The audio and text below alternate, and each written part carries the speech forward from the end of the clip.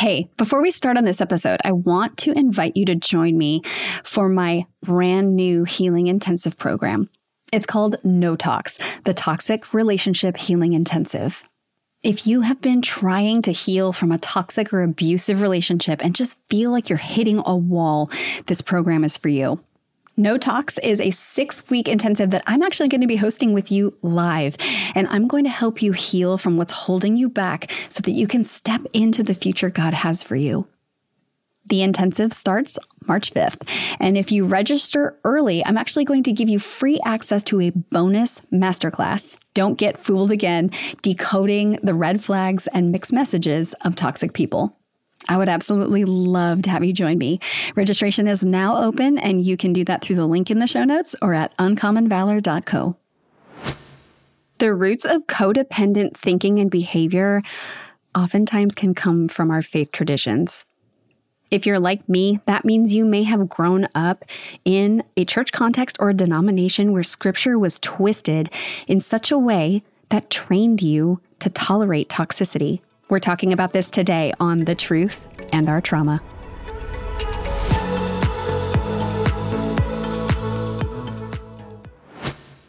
Ever sit down to pray and end up thinking about what you need to buy at the store instead?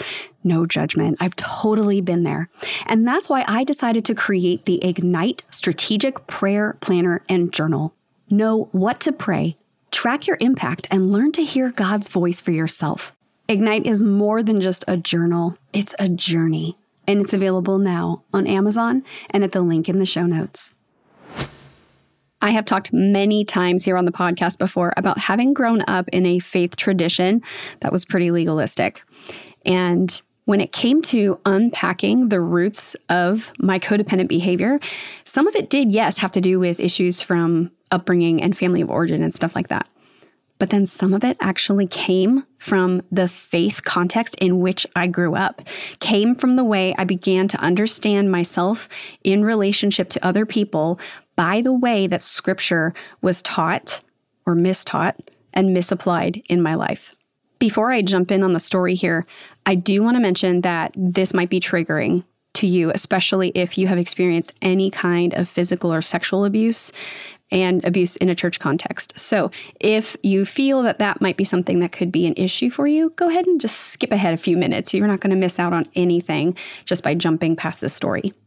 All that being said, I grew up in the 80s. I was a little kid for most of the 1980s. And this was back in the day when all of us used to get dressed up for church. I mean, everybody used to get dressed up for church. And if you still do, totally no shade. I actually still like to myself as well. But this was a day and age when it was almost seen as like disrespecting Jesus if you showed up in jeans, right? Like this was something that would be unthinkable. We showed up to church on time, frilly socks, Mary Janes, and gloves, hats, the whole bit, right? And this was something that was just a thing that we did. I actually call this chapter of my life Frilly Socks Christianity because so much of this had to do with what the external presentation of your faith looked like. And this denomination that I grew up in very much so was feeding into that. Now, the church I grew up in was a church that my entire family had been attending for decades. This was a church where my parents got married, where my dad went to youth group, where my grandparents led the choir. I mean, I was so embedded in the culture of this church. And so naturally, we would stay afterwards. And all of the men would congregate out in the front foyer. And my grandfather was the head of the men's ministry. And so very often he would be out there socializing with the other men. And this was such a hard thing for me because I always wanted to go see my grandfather and give him a hug. But I didn't always love the attention of the other men that he was socializing with. I remember this one man in particular, he was always smoking out in the front of the church. And again, this was back in the days like when you could like still smoke in the restaurants and all that kind of stuff. And it wasn't seen as big of a deal. But I just remembered this man always smelling like cigarettes. And he was always looming always smiling, always lurking. And when I would go and give my grandfather a hug, would say, "Hey, why don't you come over and give me a hug?" I'd always figure out some way to try to get away. You know, if the kids were running in the front, I would just like go join the game of tag or whatever was happening. And one particular time, though, I couldn't. And as I was sort of turning away and turning into my grandfather and shying away, there was someone else who came up and said, "Now, that's not very nice of you. Jesus says that we must love one another." Now, I bring this story up because many of you have experienced some kind of boundary crossing and abuse in a church context, and that very often it's been justified through the twisting and the misuse of scriptures. There is no reason that a fully grown man needs to have a hug from a young girl. And to use scripture like this to coerce her into a situation that she is uncomfortable with is absolutely abusive. In many of the situations that we've encountered in a church context where scripture has been used incorrectly, sometimes it's by well-meaning people who do not understand what the scriptures are teaching. And they themselves do not understand boundaries. They don't understand appropriate behavior. And so they are justifying something they're actually uncomfortable with by using scripture to just sort of make it go away. Yet other times we know that there are predators, there are wolves in our congregations who are intentionally manipulating scriptures in order to claim power for themselves and to get people to go along with the things that they desire. Any way you slice it, when scripture is twisted like this, we are the ones who are left feeling guilty. We are feeling responsible, and we're feeling like, if I don't do this, God is not going to be pleased. Forget the situation between me and this other person. I'm afraid of displeasing God, or I'm afraid of going against what he says. And despite the fact that we feel like something is off, right? Something is definitely not right here. We're taught sometimes from a very early age to turn that inner witness, that Holy Spirit gut feeling off. And then when this happens, it's no surprise then that we start to operate in ways that are codependent. That's the way that we're being trained. We're being trained to shut down our own needs in a relationship, our own dignity and our own unique personhood for the sake of pleasing somebody else. And then to throw Bible verses on top of it, it seems to be sanctified. It seems to be that this tendency towards pleasing other people would then please God. And who are we to go against that? That's what makes this kind of codependency so hard to break. I call it Christian codependency, because even if you go to therapy and even if you read books on boundaries and all that kind of stuff, if you don't inherently believe that God is okay with you not participating in relationships in these ways, you will keep doing it. I kept doing it, so I fully understand where this comes from. If you wore the frilly socks, I know that you get this too. But the deal is, what starts with frilly socks becomes so much worse when we get into adulthood. It's why we feel super guilty and super responsible for being a part of our church congregations, to the point that we're overcommitting and serving and volunteering and arranging the potluck and doing all the things, right? But it's because we've been told that God loves a cheerful giver. It's why in congregations people downplay the bad behavior of certain leaders, because love is patient and it covers over a multitude of sins. Or maybe it's why you stayed in an abusive relationship, because someone said that it was your job to submit, or that they could be won over by your good behavior. And the problem with all of this is it sounds right. It sounds like Bible. These are Bible verses, right? This sounds legitimate. But sometimes what sounds right is not right. Sounding right and being right are not the same thing. Often when scriptures are misapplied like this, there are two major issues that come into play. The first one is them purely being taken out of context. It means that, yes, these words are in the Bible, but they are not being used in reference to the entire discussion. It's like when you're watching the news or you hit a clip somewhere on Instagram and it's a soundbite from the entire speech, but you're only getting one part of that. So it's very easy to just cut that out, extract it, and then use it in whatever way that you want to prove whatever point you want. One big example of this that really keeps people bound in toxic situations is when it comes to teachings around submission. A lot of times when it comes to teachings about submission, you'll hear reference to Ephesians 5. And especially if you're a female and you're listening to this, it says, "For wives, this means submit to your husbands as to the Lord." And that's in Ephesians 5:22. And so that is used to encourage women specifically to obey their husbands in every single thing. Now, there's a major issue with this, and it's the fact that the very verse before this one, 21, says, "And further, submit to one another out of reverence for Christ." This is teaching that in a marriage context, submission is mutual. Each person is offering deference one to the other. It's saying not to dominate one another and to need to have your own way, but to submit to one another as you are submitting to Christ, to work things through in a way that is gentle and understanding. So just taking the soundbite that says, "Wives, submit to your husbands," that is pulling that out of context in order to dominate somebody. And that's not submission. That is subjugation. Submission is something that is willingly undertaken. Subjugation is when a person is dominated and made to be a subject of somebody else. So we can see here, for example, that taking just that one clip out, you're actually trying to teach one thing, and yet you're teaching something completely different. So first major issue there, taking things out of context. Second issue is applying scripture to the wrong context.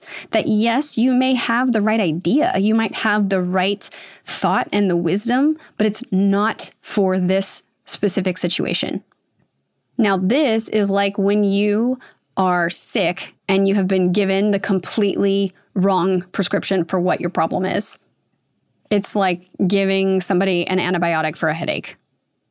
One of the passages of scripture where this comes up the most that I see is 1 Corinthians 13, which is the famous love chapter. This is the chapter where Paul is saying love is patient, love is kind.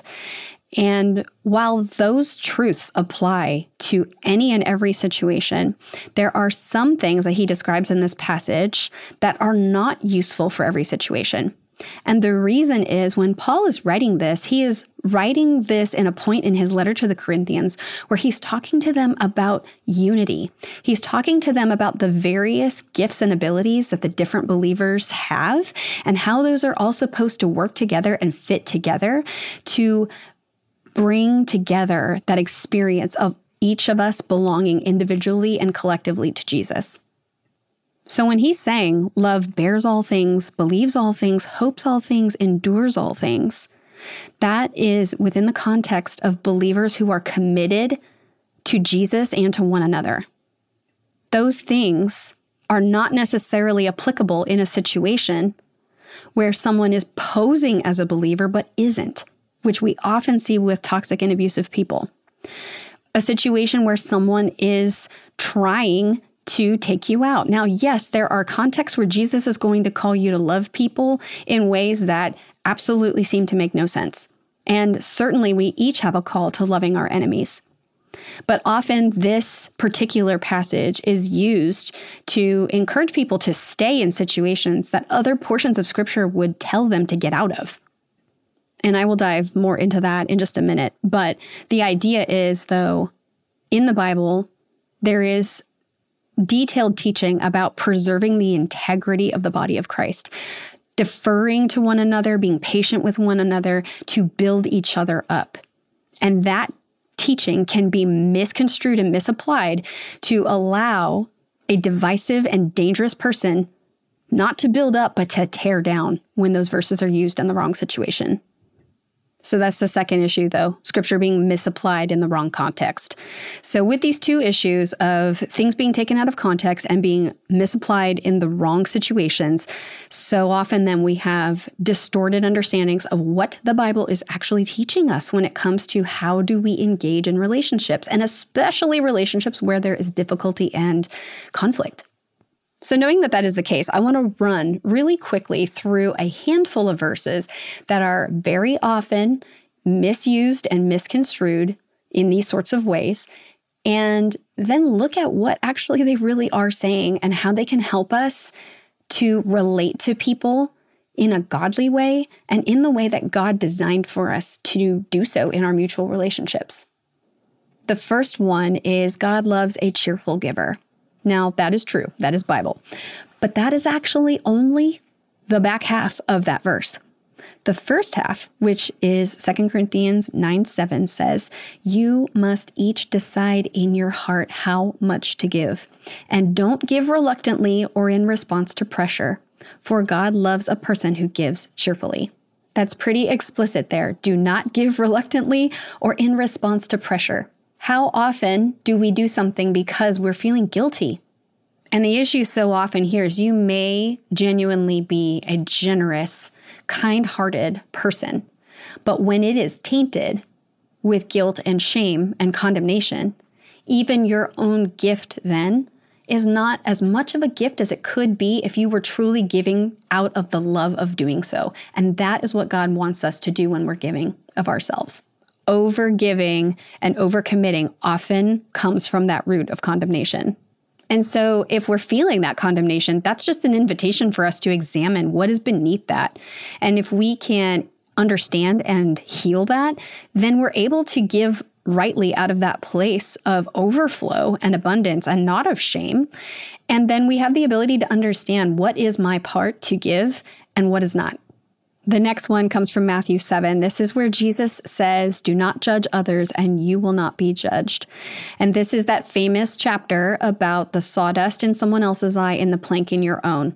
And so often when we might be having an issue with another person that we're told, well, you know what, you've got your own stuff to worry about. Who are you to judge? Now that word there that is used for judgment, what Jesus is implying here is not to condemn somebody else. It is not our place to condemn another person. But it doesn't mean we don't assess what they are showing us of themselves. And we know this to be the case because just a few verses later, same chapter, verse 6, Jesus says, "Don't waste what is holy on people who are unholy." With this, Jesus is saying you're going to need to assess people sometimes and have the ability to determine whether or not you're going to confide in them or share certain things with them. It doesn't mean that you condemn them, but you also aren't necessarily going to trust them. This issue of trust is actually something we also see played out in a discussion that Jesus has about forgiveness later on in the book of Matthew, chapter 18. In verse 21, Peter comes to Jesus and says, "Lord, how many times shall I forgive my brother who sins against me? Up to 7 times? And then in verse 22, Jesus answers, "I tell you, not just 7 times, but 77 times. Often this is used in such a way that tells people that they must continuously forgive someone and allow that person to have continual access to them in a relationship context. When it's being taught like this, it's basically the idea that the forgiveness is the reset, that we just forgive the person, forget anything happened, and go back to the way everything was. But that can't be the way that this is applied, because in the same chapter, in 18, is where Jesus outlines a process for dealing with someone who is unrepentant in their sin, that though you would forgive someone without limit, that they do not have unlimited access. If you want to read that whole thing, it is in verses 15 through 17. But he's basically saying, if someone sins against you, go and confront them privately. And if they won't listen to you, then you need to bring some witnesses with you. And if they still don't listen to you, then you need to take them to the church for discipline. And if at that point they are not going to change, then you regard them as you would a pagan or a tax collector. He's changing the status. This person starts out as a brother, and by the end, if they won't repent, now they're a pagan or a tax collector. This is someone who would have been outside of the body of believers. So while yes, forgiveness is something that we offer continually, the trust and the access that we allow a person changes if they do not choose to repent. Okay, this one is for all my overthinkers out there. I used to be absolutely debilitated by intrusive thoughts. Everything from constant worry to just dread of the future, I couldn't make it stop. If you're there right now, I have developed a free downloadable guide to help you get your mind back. It's called Overthinking, Get Out of Your Head and On With Your Life. And you can download it for free right now at uncommonvalor.co. Now, when it comes to tolerating abuse specifically, there are a couple of verses also that are commonly used. One of the first ones is in 1 Peter 3, verses 1 and 2. It says, "Wives, in the same way, submit yourselves to your husbands, so that even if they refuse to believe the word, they will be won over without words by the behavior of their wives, when they see your pure and reverent demeanor." Now, this is one of those that is often that nice thought, but it's the wrong prescription. And one of the ways that we see this really clarified is actually in 1 Corinthians 7. In verse 16, Paul is actually talking to people who are in this situation of having been married to someone who's an unbeliever. And a lot of times what was happening in these contexts was people were married, and then they came to find out about Jesus as the gospel traveled, and one person converted and the other person didn't. And so in those situations, in 1 Corinthians 7, Paul is saying, hey, you don't have to get divorced if this person isn't a believer. That if they want to live in peace with you, and that's a huge point, if they will live in peace with you, that you can stay married. It's not a sin. And that by doing so and by conducting yourself in a Christ-like way, that person without words might even decide that they're persuaded by the gospel as well when they see how it is transforming and changing you. But Paul also goes on to say, if the person doesn't want to live at peace with you, doesn't want that to be their experience with you, go ahead and let them go. And in verse 16, he says, "For how do you know, wife, whether you will save your husband? Or how do you know, husband, whether you will save your wife?" And while these verses can be applied in a variety of different ways, the key here is the fact that it should never be used to justify abusive behavior and staying and suffering as a means of trying to convert somebody. Paul is saying here, it is not up to you to try to save somebody else, especially if they do not want to live at peace with you. This point is actually further made and clarified in 1 Peter 4, which actually contains the verse in verse 8 that says, "Above all, love one another deeply, because love covers over a multitude of sins." Now, that verse does not mean what a lot of people think it means. And the reason that it doesn't is if we go up a few verses, same chapter. You see a theme here? Same chapter. In 1 Peter 4, Verse 1, it says, "Therefore, since Christ suffered in his body, arm yourselves with the same resolve, because anyone who has suffered in his body is done with sin." He goes on in verse 2 to say, "Consequently, he does not live out his remaining time on earth for human passions, but for the will of God." He goes on in the next few verses to describe the types of sins that they are done with. He's saying that, you guys used to be involved in things like lust and drunkenness and debauchery and all this sort of thing. And that now that you are united with Jesus, you don't do those things anymore. So it can't be then that he's saying just a few verses later, like, oh, hey, if y'all are still doing those detestable things, like, it's all right because love covers a multitude of sins. This is another call to unity and patience with one another as we are growing in sanctification for the times that we're going to do things that we make mistakes, that we unintentionally hurt someone's feelings, or that we get it wrong, and that by being patient with one another, we are walking together in greater growth and sanctification. And the important thing to know is that Scripture never justifies or excuses abuse. Never. In Ephesians 5, Paul says in verses 6 and 7, "Don't be fooled by those who try to excuse these sins, for the anger of God will fall on all who disobey him. Don't participate in the things these people do." Then he goes on in verse 11 to say, "Take no part in the worthless deeds of evil and darkness. Instead, expose them." I've done many episodes before about teaching of Scripture that tell people to be cautious of wickedness, to call it out, and to get away from it. And this passage is very clear in the fact that we are supposed to sanctify ourselves and separate ourselves from harmful and toxic behavior. We can love people from a distance, we can forgive them, we can do all manner of things, and those are still going to be hard, long-suffering type of things. But what we have to understand is that Scripture equips us to have standards in our relationships, and that we do not need to go along with things that are evil because we think it pleases God, because we think it's loving. So often our definition of love is off because of the way that we've grown up and the way that these things have been taught to us. And because this is hard. Loving people in the way that the Bible teaches us to do is hard. There will be conflict, there will be disappointments, and there will be people that are not going to stay around. But even if that's the case, it doesn't mean that we're doing it wrong. Jesus said, I did not come to bring peace, but a sword. Now, he did bring peace to his people, 100%. That's what his death on the cross was all about, was to restore the peace between us and God. But it was not peace for those who would not follow. It's a sword.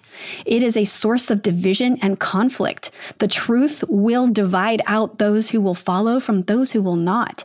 And so knowing that, we have to recognize that love does not mean peace at all costs. It doesn't mean we don't have standards and we don't have boundaries, and it doesn't mean that we let people run over us because it seems to be the nice thing to do. And while Jesus did give up his life, that was not how he managed relationships on the earth. He did not manage relationships by laying down and letting people just do whatever they wanted. He called out abuses. He called out manipulation. He called out people who were pushing their own agendas and calling it faith. And so we are called to do the same. Now, as far as how to do that, I'm aware that that's something that has lots of layers and steps to it. But there's one thing that is very protective for us that is easy at the start, and it's to read the Bible for ourselves, to really get connected with the Lord through his word and to understand what he's saying. I grew up in a denomination that ultimately seemed to teach that you did not have the ability to read the Bible for yourself and understand it, that you needed someone else to interpret it and teach it and apply it for you so that then you would know what to do with it. And you know what this breeds? Abuse, where someone who does not have good motives and does not have good intentions is going to twist scriptures in ways that people will never second guess or check. And other times, though, it just leads to misinformation. It's people who maybe mean well, but they haven't been through some of the circumstances that you're going through or have been through. And so their understanding of scripture is not going to be as deep as it could be for the given circumstance. And so all of these things that I just unpacked for you, all these various verses, these were things that the Holy Spirit illuminated to me through a time of deep searching and deep studying as I was trying to dig out of a lot of things on my own. And so one of the most protective and beneficial things that you can do is to read the word for yourself and know then that just because something sounds right doesn't mean that it is right. Shalom. Thanks for being with me for this episode today. I hope you'll come back again. And in the meantime, you can follow me over on social media and find out about our resources and services over at uncommonvalor.co.